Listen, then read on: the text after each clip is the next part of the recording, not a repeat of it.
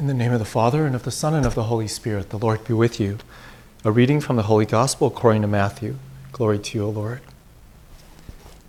This is how the birth of Jesus Christ came about, when his mother Mary was betrothed to Joseph. But before they lived together, she was found with child through the Holy Spirit. Joseph, her husband, since he was a righteous man, yet unwilling to expose her to shame, decided to divorce her quietly. Such was his intention, when behold, the angel of the Lord appeared to him in a dream and said, Joseph, son of David, do not be afraid to take Mary, your wife, into your home, for it is through the Holy Spirit that this child has been conceived in her. She will bear a son, and you are to name him Jesus, because he will save his people from their sins.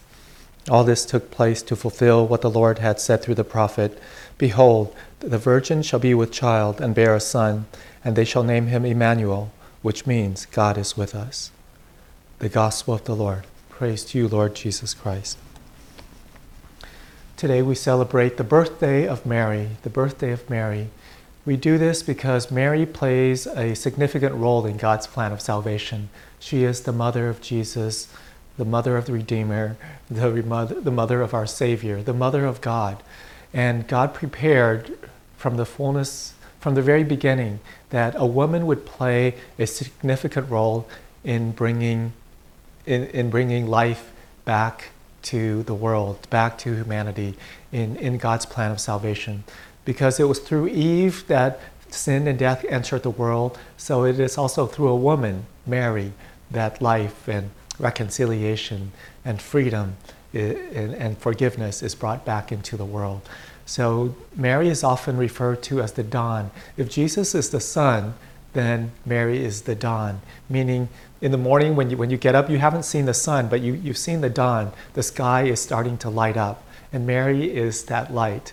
And it's Jesus who is the actual sun, who is the light, but Mary is the dawn and Jesus is the sun.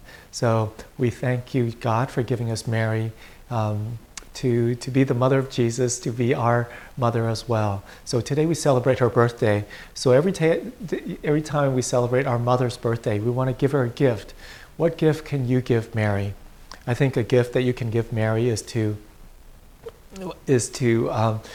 be virtuous like her, to be holy like her, to be pleasing to God like her. So pray to Mary, ask her to help to reveal to you how you can give her a gift. What gift can you give Mary for her birthday?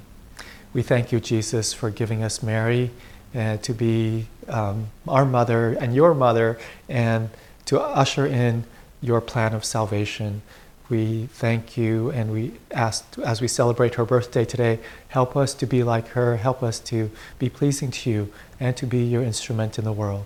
May Almighty God bless you, the Father, the Son, and the Holy Spirit.